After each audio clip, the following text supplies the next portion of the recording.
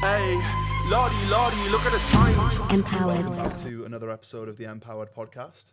Joined today with my good friend, David Bretton, Dr. David. I'm going to let you tell us a little bit about what you do, and then we'll go from there. We'll dig into it. We're going to have a good chat. Cheers, buddy. So, yeah, my name's David Bretton. I am Dr. David to you then, mate. I'm a dentist, but yeah. But no, I'm a cosmetic dentist working in Newcastle and lecturing, basically focusing on cosmetic dentistry, primarily Invisalign, composite bonding, whitening, things like that. Known Alex a while now, mate, haven't I? Yes. We trained together at Reebok CrossFit. Do you know what? I feel like we should rewind this. Yeah, okay, let's go back to the start. How I actually met you is you came for a consultation. Yes. You came for a consultation where I work, yeah. So I met you in a professional... I met you as Dr. David, is what I would say. And I've always looked at you as Dr. David since. And basically, I told Alex that his teeth were already perfect. And I said, mate, you don't need it. He said, I want 10... What was it, 10 veneers you wanted? Yeah. I wanted veneers, didn't I? And I basically just said, no. So, yeah. And from there, you just knew you could trust me, I guess. Yeah. That's it. I was so wrong.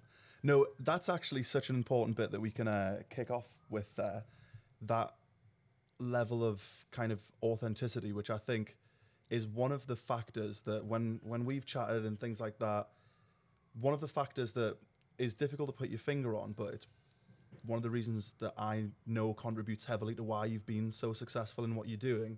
And it's obviously something it's difficult to train. Just that authenticity of not, having that opportunity in front of you. You're in a professional environment, someone was there looking for a service, looking for a treatment that you offer, and you turning around and saying, no, I don't think you need that. It's just, they're the kind of intangibles that I think, people will look at you, other dentists will look at what you do, and they'll struggle to be able to put their finger exactly on why you do as well as you do, because on the surface, they've got the same qualification as you. They work in the same industry. Some of them might work in the industry for longer than you have, and don't have as much success as you have. And it's things like that I think are a real attribute that you have, which serves you well. I mean, I suppose, what I love about this, and obviously the whole point of the podcast, is that all these principles are applicable whatever industry you're in. I mean, that's the bottom line.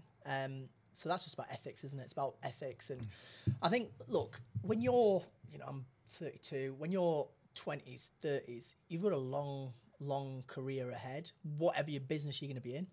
And I think the problem with that is, particularly with word of mouth and things like that, is that one, you can either try and snatch and grab business and just take whatever business you can, or you can look at it as more of a long-term game. And I think if you do the right thing, and if you'd have insisted, like, David, no, look, I want this, I would probably have then started to take you through a path. And the beauty with cosmetic dentistry now is that the paths we take people through are digital planning. We can do so many things digitally first to show you how it's going to look, why it's going to look like that. But I think ultimately, as a professional, particularly in a role like a dentist, doctor, lawyer, you're in a kind of a privileged position, really, and to take advantage of people and just is a short-term game for me, and long-term it's going to cost you, I think. So I'd rather build trust, I'd rather build relationships, and particularly I work in Newcastle, particularly in somewhere like this, it's small town. Yes. And actually, with the internet now, you can work in central London, you can work in Dubai, it doesn't matter where you are, it's small town. Yeah, it's the internet's made the world tiny. 100%, it squeezed it. And I've got a friend who did a case on a celebrity, this composite bonding case. The patient, couple of million, quite legitimately a celebrity, not one of these modern day celebrities, legit celebrity, and ended up this person she did the treatment on ended up in a dental clinic in Dubai with a guy who does a lot of Hollywood. And basically, then this girl's work was all over the internet, effectively, because that became the before photo. So you've got to be so careful. So she'd messed up. Well, it wasn't that she'd messed up. It's that she'd done composite bonding, where the patient then wanted a porcelain outcome. Right. And composite might look fantastic initially, but then once it had deteriorated 5 years on, she'd Yeah. gone back to that same dentist. She might have had the same porcelain work done, but it just didn't look like that. Yeah. So you got to be very careful what you do. I think the world's very small now. I think what I like about the stuff that you put out and a lot of the stuff that you've preached since I've met you was looking at the teeth that people already have and doing the likes of the Invisalign stuff that you do, where you just improve what they already have instead of just straight away, slapping on. You've seen all the people going to Turkey and stuff like that. Yeah. It's very much quick fix.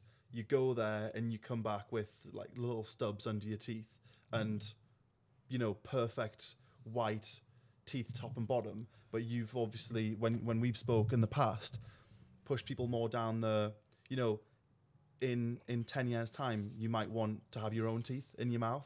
Do you know what's just mad? And I think inflation's really highlighted this. But the problem is once you've got, right, you go to Turkey, wherever, Turkey right now, they're going to say, right, all right, it's $3,000 for 20 zirconia crowns, right? You've got all this dentistry in your mouth. You've spent $3,000. Problem is, once you've got that, you can't get rid of it. You can't just be like, oh, do you know what it is? I don't fancy this anymore. I want to go back to what I had before.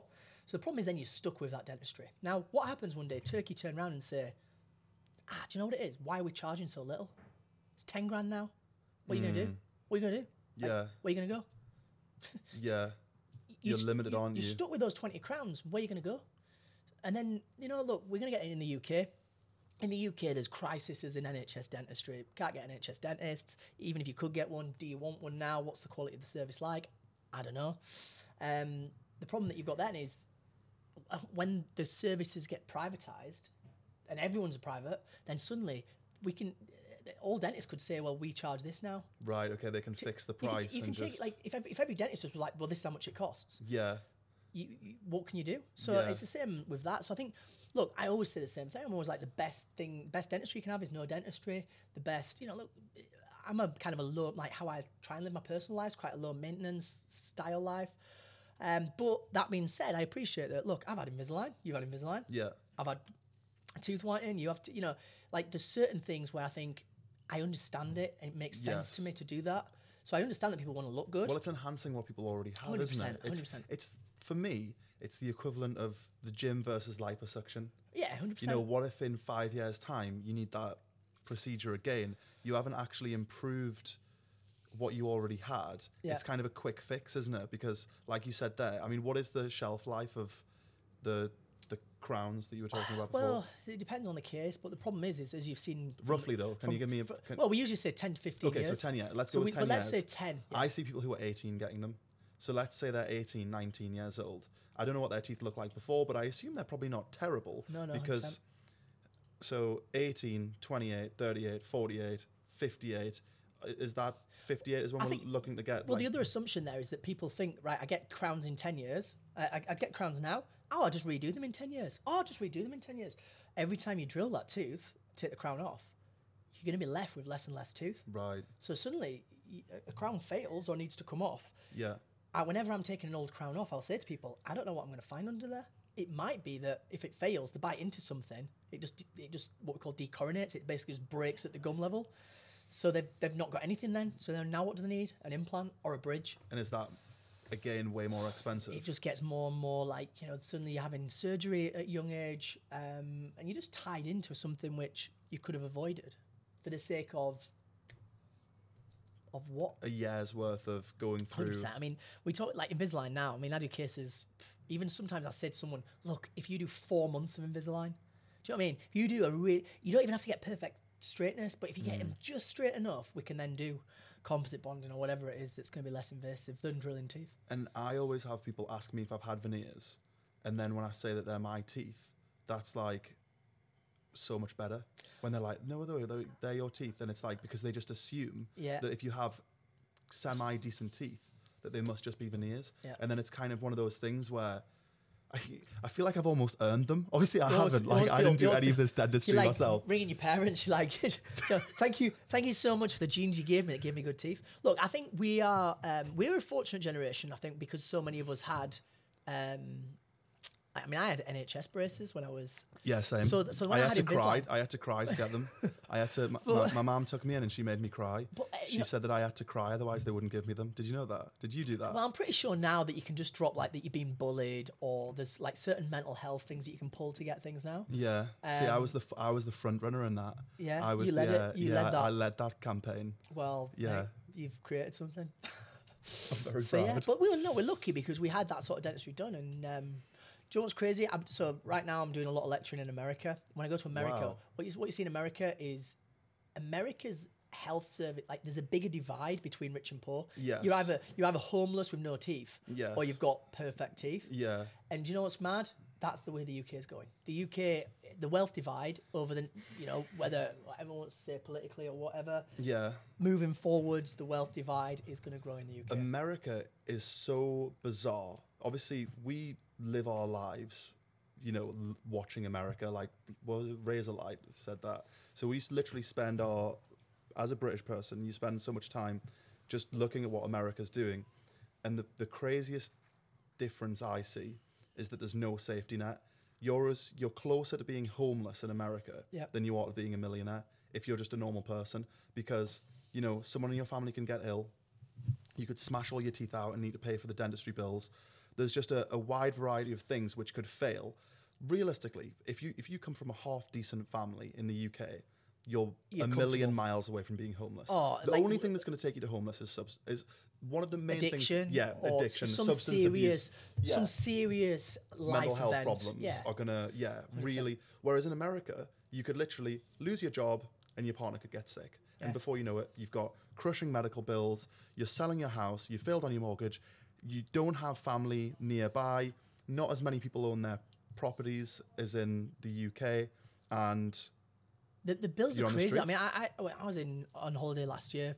Went to Florida. My little boy got an ear infection, and it cost me to see a doctor and get some antibiotics for his ear. It was $400 and something. $400. Fortunately, I had my travel insurance, and they were like, "No, we don't accept travel insurance. You've got to pay the money." And then I had to claim it back. Oh, so you have to pay it there and then.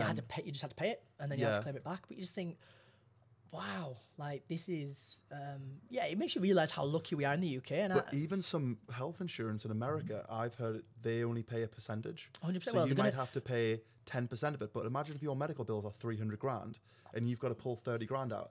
Imagine being ill, how hard that is to be like seriously ill. Now imagine feeling like you're also a financial burden to your family. Yeah, 100%. And that's the big thing, isn't it? When you get ill, it's not about, I always think this is, look, most people who listen to the podcast like this are probably self-employed or have an ambition to be that's the sort of person.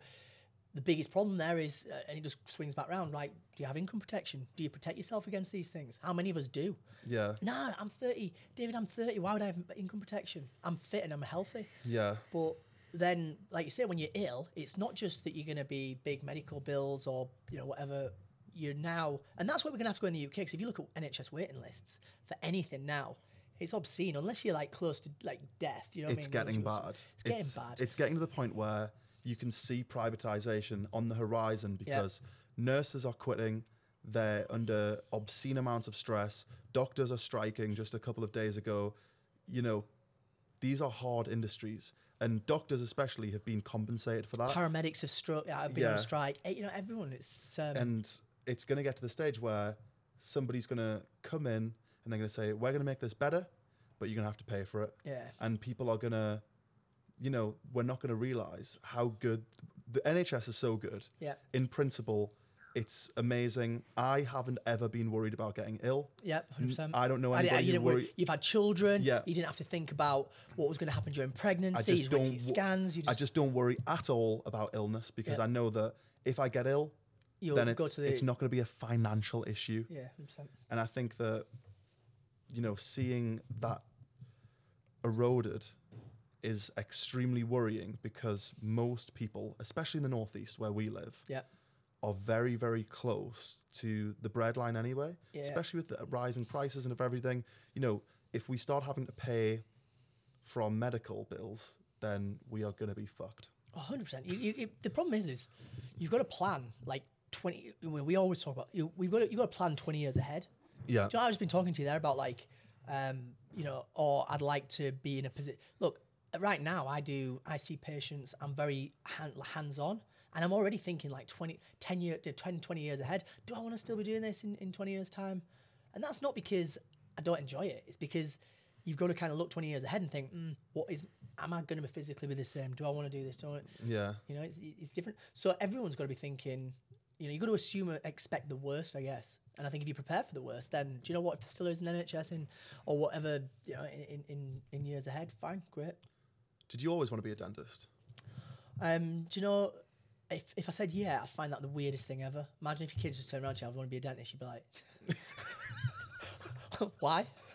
Really? It would be very random, wouldn't it? I mean, how long have you wanted to be a dentist? So for me, I had no idea. I'm a traditional academic. Do you know that? And that's probably the big difference between me and probably so many people who you have on the podcast. I am a traditional academic. I went to, my mum and dad were teachers. I went to school. I got all A's and A stars at GCSE. I got all A's at A level. I went to university, and I was just an academic. And it seemed like the best thing you could do with academia that's challenging. And I think, do you know what's hard with academia is you could do so many things. Yeah. The problem with dentistry now is that actually they pick people on academia. Right. So, you know, we talk about why I am, inverted commas, successful in dentistry compared to some of my peers. I want to remove the inverted commas because you are definitely successful in dentistry, you being modest. Well, we could talk about that. We can talk about what success is for sure. And I think the thing about me with why I've done well in dentistry was all because it was never anything to do with IQ. It was never anything to do with how intelligent I was.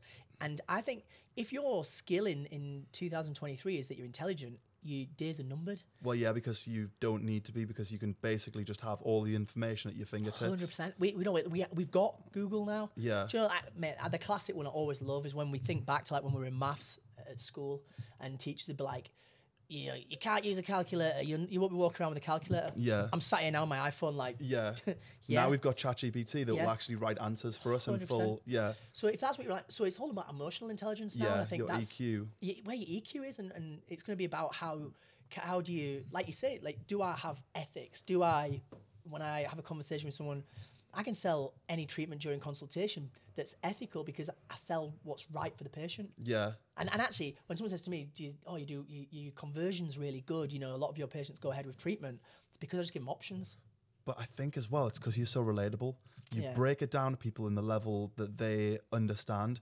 Not everybody's going to understand the technicalities. And in a sense, it's not really their job to understand. You come to a medical professional, you come to any business professional, and you want to know that you can feel comfortable knowing that they know. And I feel like, you give off that vibe that you know, you understand it. It's obviously something that you've studied and that you've really come to like grasps with, and that's evident with the education stuff, which we'll touch on, that you do as well. But then also you can convert that into layman's terms, whereas the problem with most academics is that they can't or won't translate that into layman's terms because it's not something that they don't have the emotional intelligence to realize how beneficial that is. You know, bringing somebody in and breaking it down at their level and saying, you know, this might not be the best thing for you, or the best dentistry is no dentistry. Do you know? I find those sometimes it's like that's ego. Sometimes though, I feel like and I say this with my teaching stuff, when I see dentists walking around dentists lecture around the world. And do you know what it is, mate? It's dick swinging. It's just trying to look. I am the most intelligent, and you'll see some doctors and they throw big words out because they want to look. Yeah. Like an authority figure. They'll want to look intelligent. They want to look like they know what they're talking about, but actually they do none of those things. Yeah. They sit there and throw big words out, and they actually just look like. And for me, they just look like they're just trying to impress someone. But I feel like real intelligence is making complex things seem simple. That's so Steve Jobs. But that is that's so Steve Jobs. Well, no, what did they say? Do you know, it's the ultimate sophistication, isn't it? Simplicity is the ultimate sophistication. If you can make something simple, you will clearly understand it. Yeah. If you can't make it simple, you probably don't understand it. Yeah, you're just regurgitating something that you've heard before. That you've read somewhere or... Yeah. In a paper. But I think everyone, whatever industry you're in, I think everyone should niche. Everyone should have a real niche. Like, look, right, if you're a personal trainer, don't be a personal trainer. Be a personal trainer for right, so for example, you're a lady and you're a personal trainer, you've got 2 kids. Maybe you're going to say, do you know what? My niche, I'm a personal trainer, I see everyone, but my niche is people who are either pregnant or after pregnancy. Have a niche. If you niche, you know, I've said this before to you. I was like, dentist, right? A classic one is accountants. You can be an accountant or you can go be a dental accountant. Yeah. And this is the most stupid thing ever, because a dental accountant, why is my business different from anyone else's? Yeah. Does HMRC sit there and say, oh, hang on a second, that's a dentist. I hope it's a dental accountant who's done his accounts.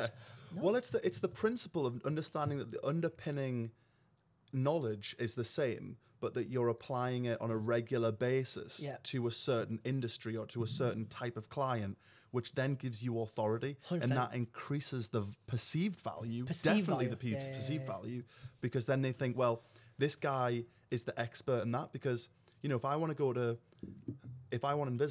am I going to go with the person who does 1,000 a year, or am I going to do the person who sometimes does it in between their NHS stuff? Yeah, 100%. And I'm probably going to go to the person who sees 1,000 people, because I know that they've seen it all, and they might not necessarily be a better dentist, but it's that perceived value that they've niched down and they've said, yeah, this is what I do. And I think that's when you can really start to, you know, carve out your own market rather than be dictated to by the market value. I read a really good book by Daniel Priestley, and he's one of my favorite authors.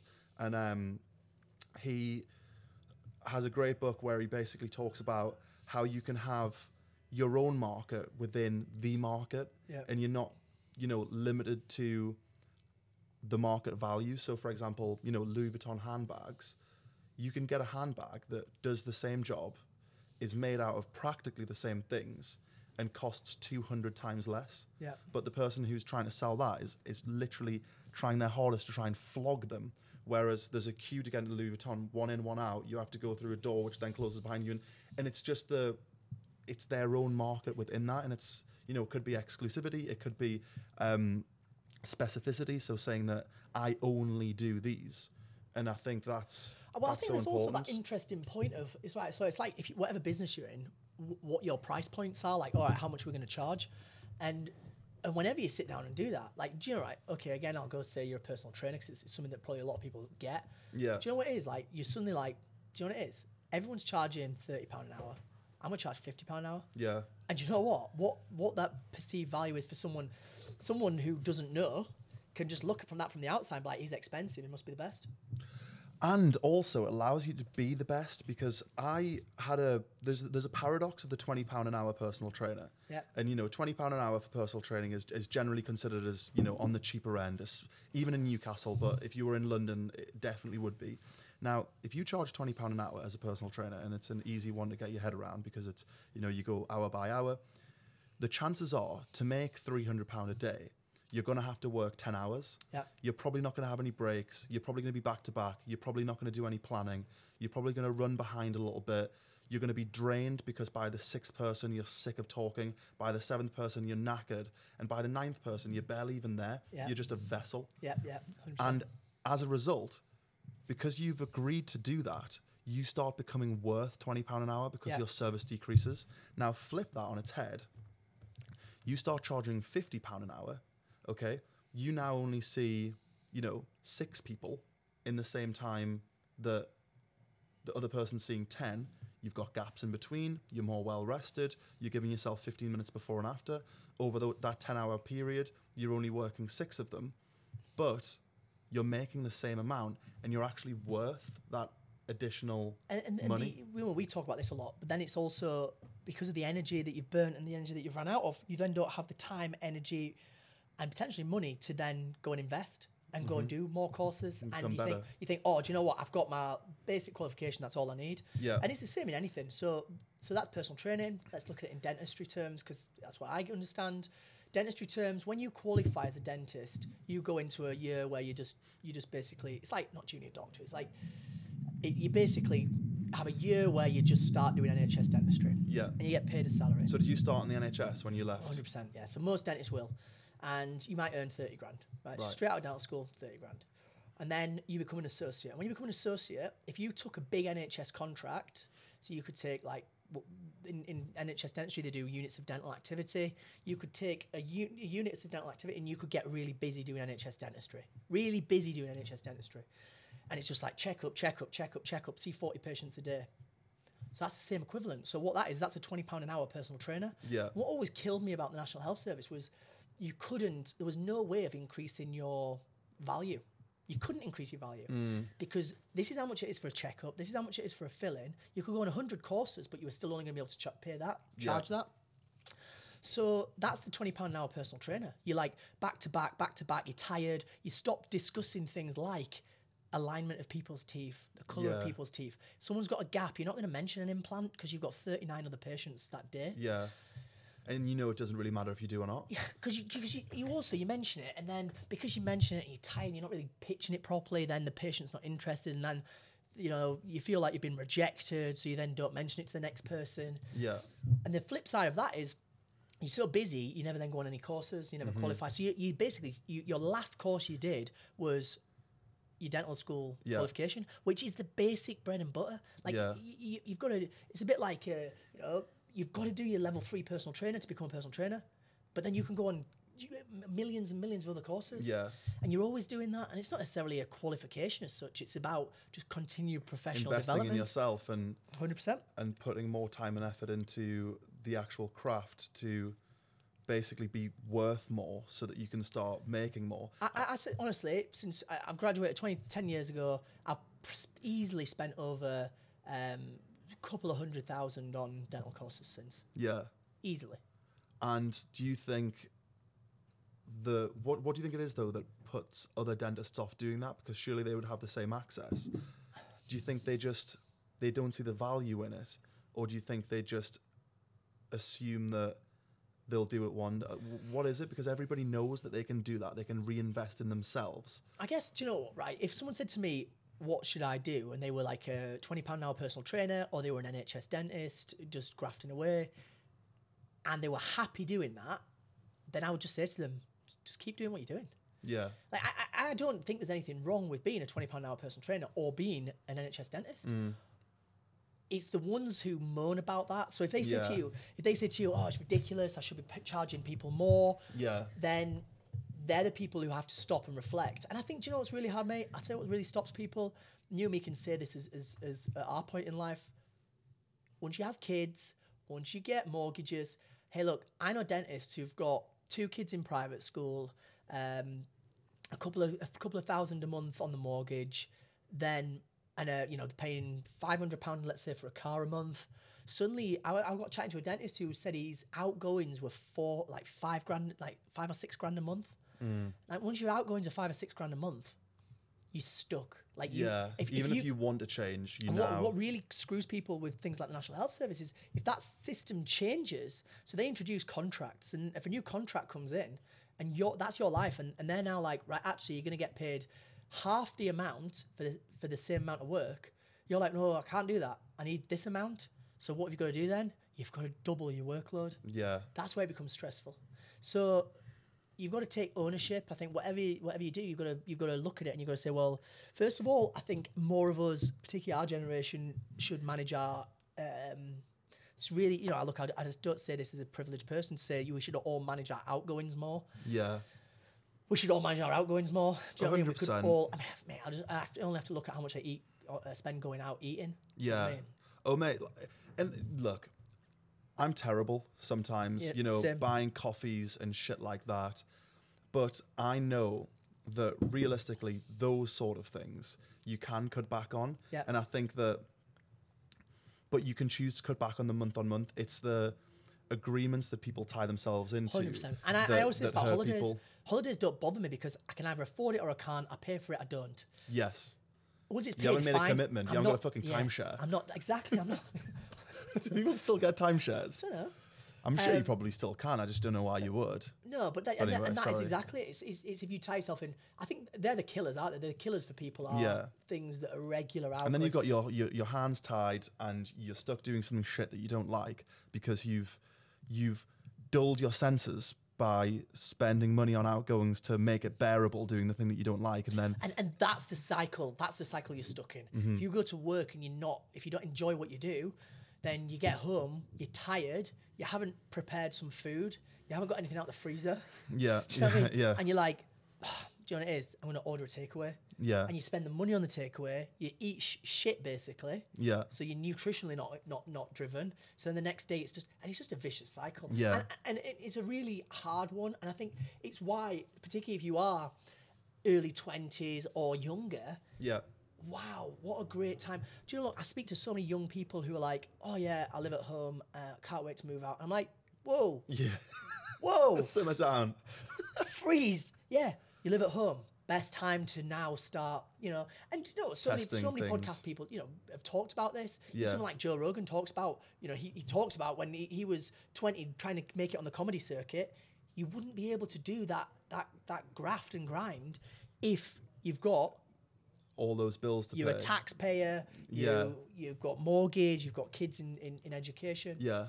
I think as well, a lot of people, young people especially, and the sort of generation that we're in, everybody's looking to do things to make money, put their money to work for them and all that stuff. And you see a lot of people giving advice, financial advice on making your money work for you and drop shipping and all these sort of things. Yeah. Forex.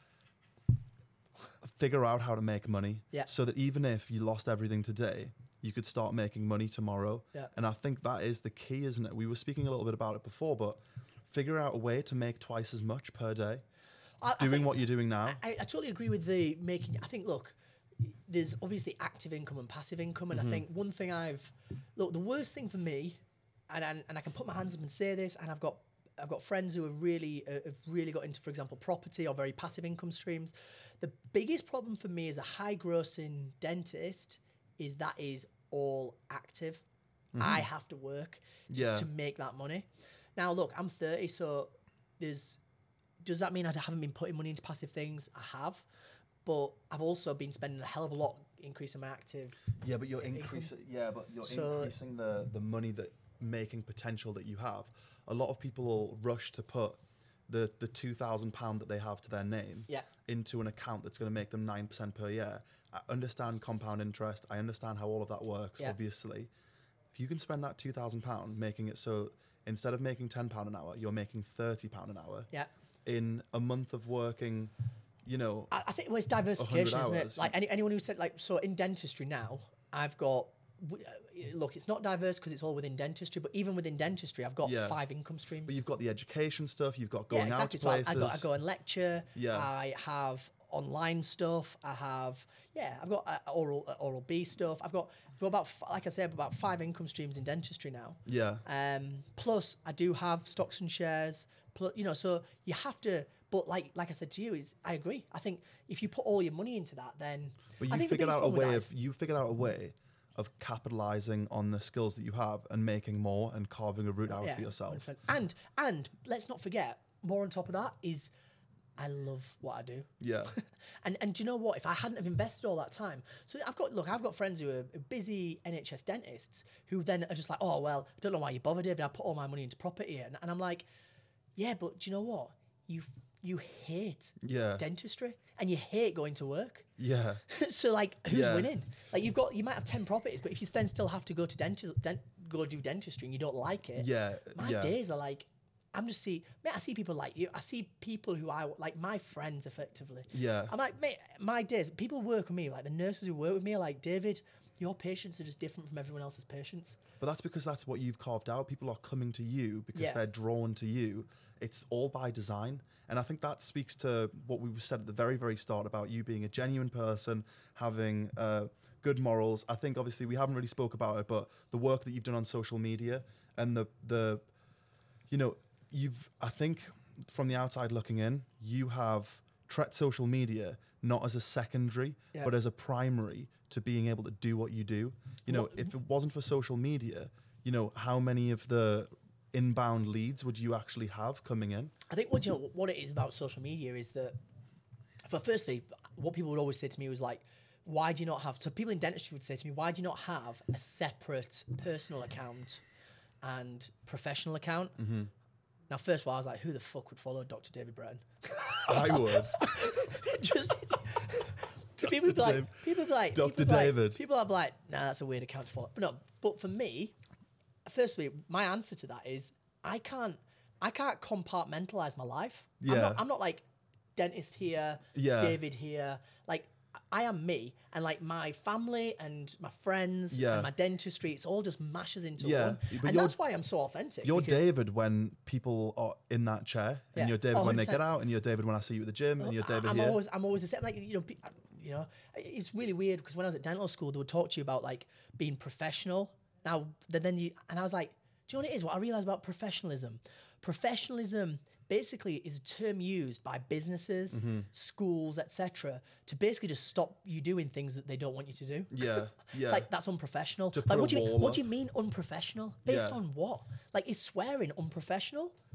I don't know. Well, yeah, it depends on who you're talking to, surely. Exactly, but like that's part of my own authenticity too. So like, is that because they have to hedge against people not having a high level of emotional intelligence, where Probably. you can sit with somebody and go, "This is the version of yeah, I David would that know I need to be which here." patient I could swear in front of. Yes, and 100%. if people don't have that, I guess the problem with education generally is that it's designed to prepare a workforce Yeah. for factory work, essentially. So it's designed to be a blanket approach across. We take every single person who comes through this production line, Yeah. and we make sure that when they leave, they have the skills, knowledge, and behaviors to fit in. This is the to a Matrix, isn't system. it? This is what. Yeah. This is, Okay, when I talk here about we the are. Matrix, This is. We've arrived at this point in the podcast where I have to make a little disclaimer. And I know we haven't spoken about this yet, so they'll be able to see on the cameras a little bit. But obviously, you know that we're essentially sat in what feels like an Anderson shelter bunker. Yeah. It feels like I'm in a nuclear bunker, right, with this corrugated roof, and I struggle to speak about conspiracy theories while I'm sat here because it makes me feel like I'm a tinfoil helmet wearing. Like, Yeah. Do you know what I mean? I'm sat in a bunker talking about the Matrix. Yeah. Have I went mental? Is what I worry about. Possibly, but have we not all? Do you know, like Yeah. honestly, like we have. Do you not just feel like this environment's perfect for conspiracy theories? Man, I can talk conspiracy theories. I mean, But it's just like it's. I I think, but no, what you're saying is so true. It's like that is what they want. That's what the system Yeah, wants. And yeah. like they don't want you to think for yourself. Like, Yeah. and that's like whatever industry you go into, whether it's just whether you're at school, they don't want you to. They don't want you to think. Yeah. They don't want you to question things. And look, as dads now, look, we've got kids now who are asking questions. Do you know what? I want all I ever want from my kid is to keep asking questions. Yeah. Do you know what? Challenge authority. Ask questions. I want him to do that. Yeah. And do you know what? It might make him get into trouble at school or whatever it might be. Yeah. But I don't think there's anything wrong with someone asking me a question. Well, I think previously authority figures were the gatekeepers of information, 100%. whereas now information's everywhere. Yeah. So they're not the gatekeepers of information. If anything, there's too much information. 100%. So now the power is with the they consumer. can't really lie. The power is with the consumer now. I mean, 100%. we talk about in dentistry, we talk about it was an authoritarian style. So you went, and we still get it. It's really difficult. So if I see an older patient, like an 80-year-old patient, they come in, they're like, "What do I need?" And I'm like, well, what problems have you? You know, like I'm trying to talk to them. I'm like, well, what problems have you got? What concerns have you got? Nothing. What do I need? Like they want to be told you need a fill-in. Yeah. Our generation don't want to be told they need a fill-in. Our generation want to be like, let me have a look at the X-rays. Let me have a look at the photographs you took and the records you took. I've been following a dentist in thingy, or I spoke to somebody and they were telling me about X, Y, and Z. So I suppose what's really good. Modern dentists like myself, I would welcome that. If someone says to me, "Oh, I've had three other consultations," I'd be like, "Oh, great. How did they go? Tell me about them." Yeah. I'm not like, red flag, patients shopping around, because we're in a consumer world now. Yeah. So I totally agree. I think whatever industry you're in, like you say, now the consumers do know so much more. Yeah. You can't bullshit If people. someone says to me, I want to go get crowns in Turkey, I would never talk someone out of that. I would just want them to understand what the lifelong ramifications of that problems with that decision is. And because I'm in a fortunate position where I've got to then see a lot of people who've been and done that. Yeah. And I get to see the repercussions of it. So there's got to be a tipping point. There'll be people watching this who are might be in your industry, but they'll definitely be in a self-employed industry, and they might go, easy for you to say you're in a position where you can turn work away. Yeah. Now there's got to be a tipping point where you're at this position where you can afford to just be like, this isn't the right fit for you, Yeah. blah, blah, blah. Was that after you left NHS dentistry, or was that just Do you know straight away? what's hard? Right, actually, when you leave NHS dentistry is the time where... Well, so what's really hard is when I started in private practice, I was literally told, David, you've got no patients. You just need to start seeing patients. You're going to start seeing new patients, and you're going to have to build up your client base effectively. And that's like any industry. I mean, you come out and you don't have clients. Yeah. So it's like... So that is the most dangerous time for any industry you're in, because do you know what? The slippery slope. Yeah, you are at that point, and I was chatting to some of the other dentists about this. Is that what happens is, especially in a cosmetic clinic, if there's a recession or whatever there is, then if you become quieter, it becomes riskier, because what happens is quieter means you suddenly take on cases where you shouldn't take them on. Yeah. And if you were busy, you wouldn't have taken them on. And you get into that, you start Yeah. becoming worth. Exactly. So then now you're like, well, I've now let my standards slip. I've started doing dentistry that I wouldn't have done before, but I'm doing it because I need to pay the bills. Yeah. So yeah, absolutely. I am in a fortunate position now where I've come through that. And how I came through that, when we moved back to Newcastle, when we moved to Newcastle, we moved in with my other half's parents. Right. So I moved from like, we always kept finances. So the key there is you've got to make sure that your outgoings aren't high. You kept your outgoings low so that Exactly. you weren't So my ever outgoings were low, so I compromised. was never compromised. How the worst decisions that you make are when you're in a financial pickle. 100%. Like you make terrible decisions when your back's up against the wall financially. It's hard to think It's not straight. even just financially. You make terrible decisions when you make terrible decisions when you're tired. You make terrible decisions when you don't have any money. You make terrible decisions when you're hungry. Like when you're in a poor emotional state for Yeah. whatever reason, be it money, be it time. When you're busy, you make bad decisions. Yeah. Do you know what I mean? We've all had road rage. We've all been late for something, had road rage. This guy's fucking cutting Yeah, me off. yeah, and you make bad decisions. Yeah. When you're calm and relaxed, you Yeah. make good decisions. Everything feels fine. And you know what's even funnier is that we had this thing, like one of the things that we used to have at our clinic was like, we used to have 1 hour consultations with everyone. So like every new patient came in, had a 1 hour consultation. I've never done that, or never really do it, because problem with an hour, it's too long. It's too long with someone. What ends up happening, and for a start, our generation don't want an hour. If you Yeah. rang up to book an appointment and they said, oh, it's going to be a 1 hour consultation, you'd be like, an hour? Yeah. Like, I don't have an hour. Yeah. I just want to come in. I want to find out if I can have Invisalign, and I want to do it. Yeah. So I never had an hour consultation. So it's just about how you plan things. But what I noticed was dentists would, or whatever profession you're in, if you had an hour, you felt like you were giving them the ultimate consultation. You were doing photographs, you were doing this, doing that, doing that. And actually what you ended up doing, you ended up like talking people into business and back out of it. Yeah. Yeah. Because you had like too long with them. You had too long. You were just kind of going around It in almost circles. comes across desperate. It's Yeah. like if you're like, you're busy. People can like smell that you're busy, Yeah. and there's almost an attractiveness to that. Yeah. Like this guy, he's busy, he's direct, he knows that he's told me straight away, very quickly. Yes, this is what I think is good for you. This is Yeah. how much it's going to cost. This is how long it's going to take. This is what's going to be involved. These are your next steps. Yeah. And you're like, wow, there's an element of that you're like, whoa, yeah. He's Yeah. direct. He knows what he's talking about. Yeah. There's a risk, I think, when you've got too long with someone. You're like, oh, let me show you this case as well, and let me show you this, and you're like, God, this guy really needs the business. You've got a lot of time on your hands. This guy really needs the business. Yeah. Like maybe he's not right for me. Yeah. So I think there's something to be said for that. And There's again, a lot of psychology involved, Yes. and I think that's something that people will overlook. Definitely. and what's worse about that is you can't fake that. Like, Yeah. so someone can't listen to this and be like, oh yeah, I'm going to look really busy, because do you know what? You'll end up just looking rude. Yeah. But there's something, if you are genuinely busy, I can turn work away because it's not right for someone, because I know that I've also got another X number of clients who it might be right for. Yeah. And I'll sleep better at night then as well. Do you know what I mean? Yeah. You do it right. So what if you were like coming into this industry now? You've just done your 2 years at the NHS. What advice would you give to somebody who's just fresh into the industry? Obviously, we'll talk about dentistry, but I think it'll be applicable across. All right, whatever many- industry you come out of, if you've just done your qualification or just done your training, all I would say is, number one, I would keep any expenses low. Yeah. Personal expenses low. And this is the mistake people make. They're like, yeah, David said I need to keep my expenses low, so therefore I can't go on that course because I can't go see Tony Robbins in Birmingham because it's going to be $4,000. Do you know what I mean? And it's like, no. Like, that's an investment. Keep your personal expenses low.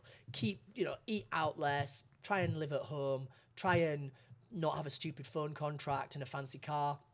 I knew a lot of dentists who, as soon as we qualified, they went and bought like, a £400-500 a month car. I bought my car cash 7 years ago. Yeah. You still got the white Evoque? I've still got it. And but it's, mate, I bought that 27 grand 7 years ago. That's good though. You're not looking at it going, fucking hell, that car costs me a fortune. I hate it. Do you know what? It gets you from A to B. We laugh about it. And it's nice. It's not. We laugh about it because it's a hairdresser car, man. Let's be honest, right? But do you know what's really funny about it is, I feel for reference point, it's a white Range Rover Evoque. do you know what's really funny, right? Is the fact. Please don't judge him. The fact that someone says to me, David, I need you to be in London, so I was at Heathrow 2 weeks ago, and I'm like, there's not a bit of me that's thinking like about my car mileage or anything stupid like that. Yeah.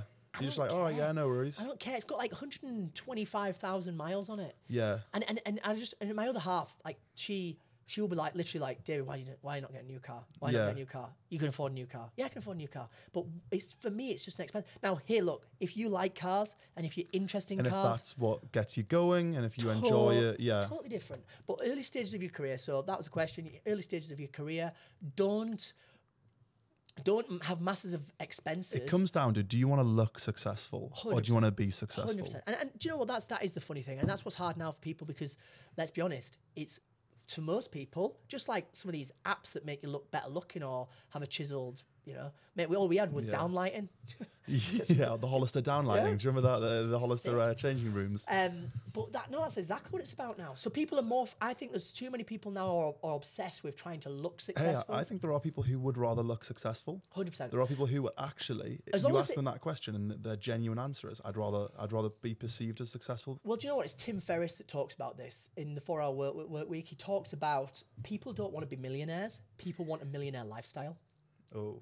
And that is a totally different thing. Yeah. Like, do you want to be, except you flip and compare that to, there's a book called The Millionaire Next Door. And basically they were looking at millionaires in America. Yeah. And the millionaires in America lived in semi-detached houses. Yeah. They had 10-year-old cars. Yeah. And they were millionaires.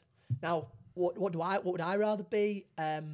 For me, money is more about security. It's somewhere in the middle, isn't it? Look, I think so. I don't really like. I've met people who have a lot of money, and they're stingy. Yeah, I know.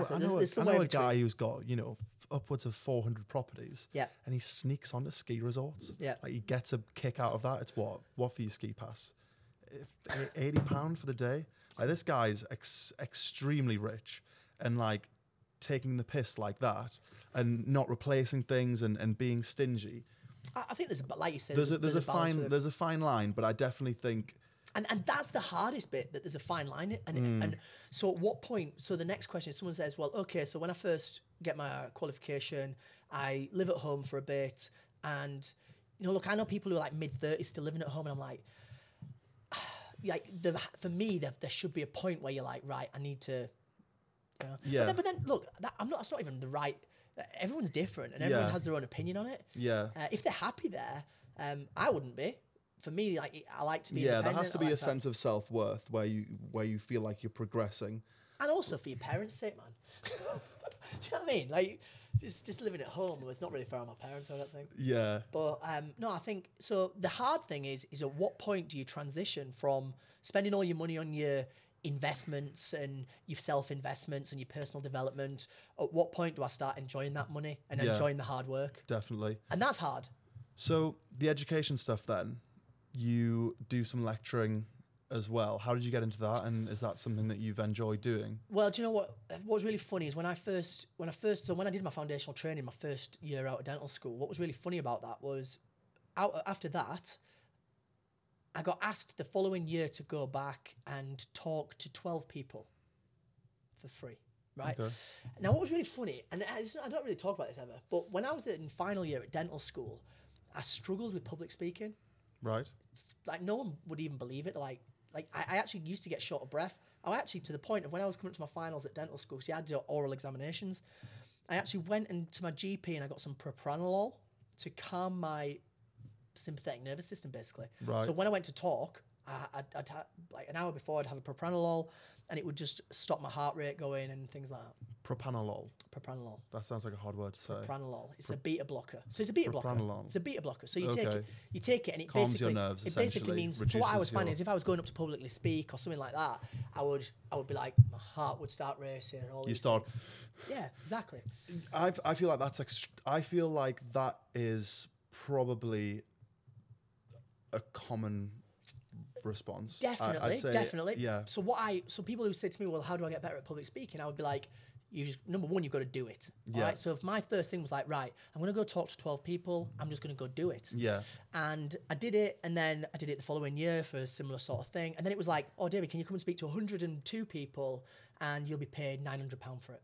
And I was like, but you had to do the free stuff to then be getting paid well to then go and do a That's talk. been a theme through these, is the doing things for free. And one of my favorite quotes is that someone who does more than they're paid for will eventually be paid for more than they do.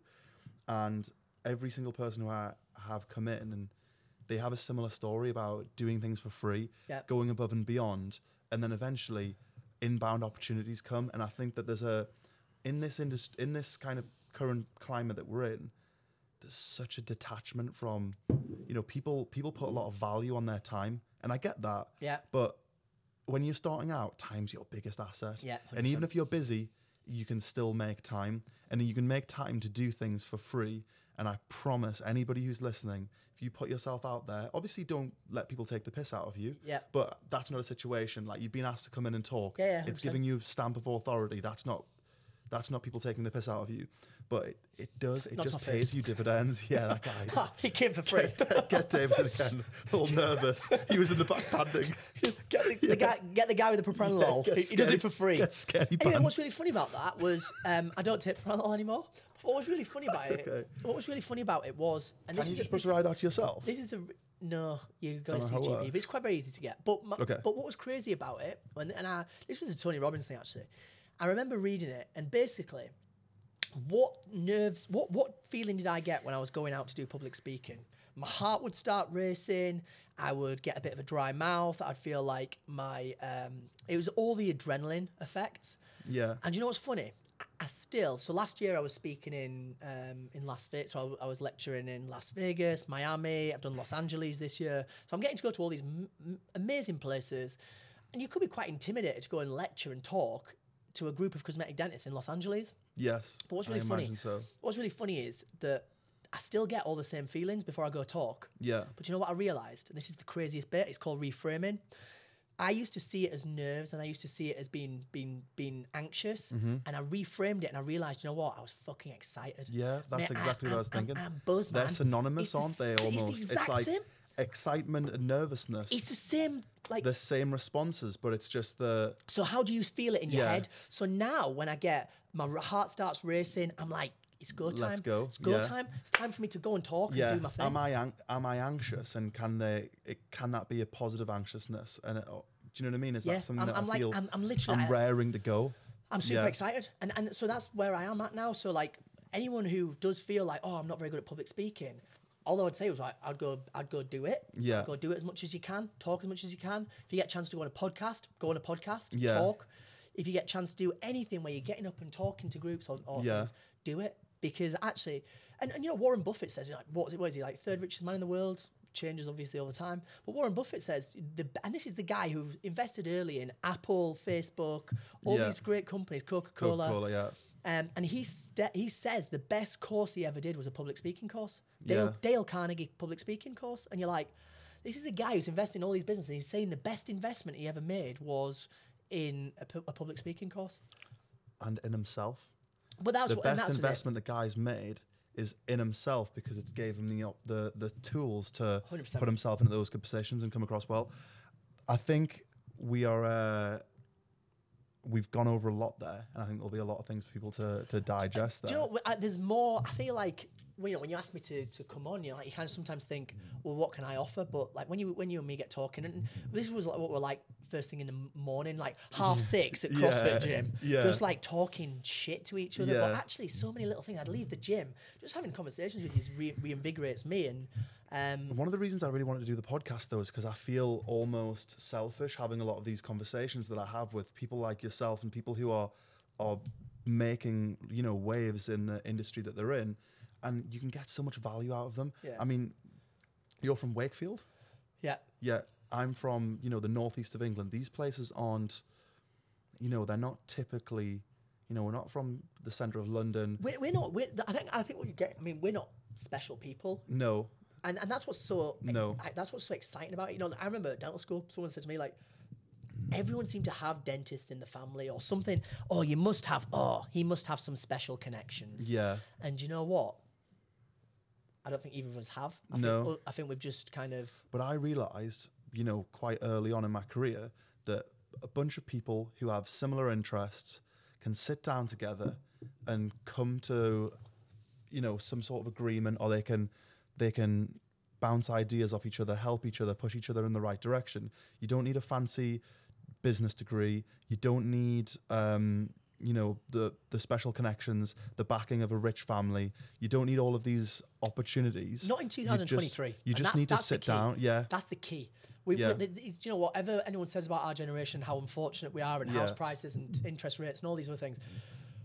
There's never been a better time. There's never been a better time to be working class. There's never been a better time. We're so connected now. Yeah. We're so connected because we're all connected via the internet. But it's just about recognizing that and having conversations and seeing if people can help each other. I mean, through us knowing each other, at some point it will benefit us in either our relationships, our personal relationships, or our business. Something will click definitely, because we're always moving in different circles and doing things. And I think that having conversations with people and knowing that, you can just sit down with like-minded people and hypothesize something and go from there, it's empowering, I believe.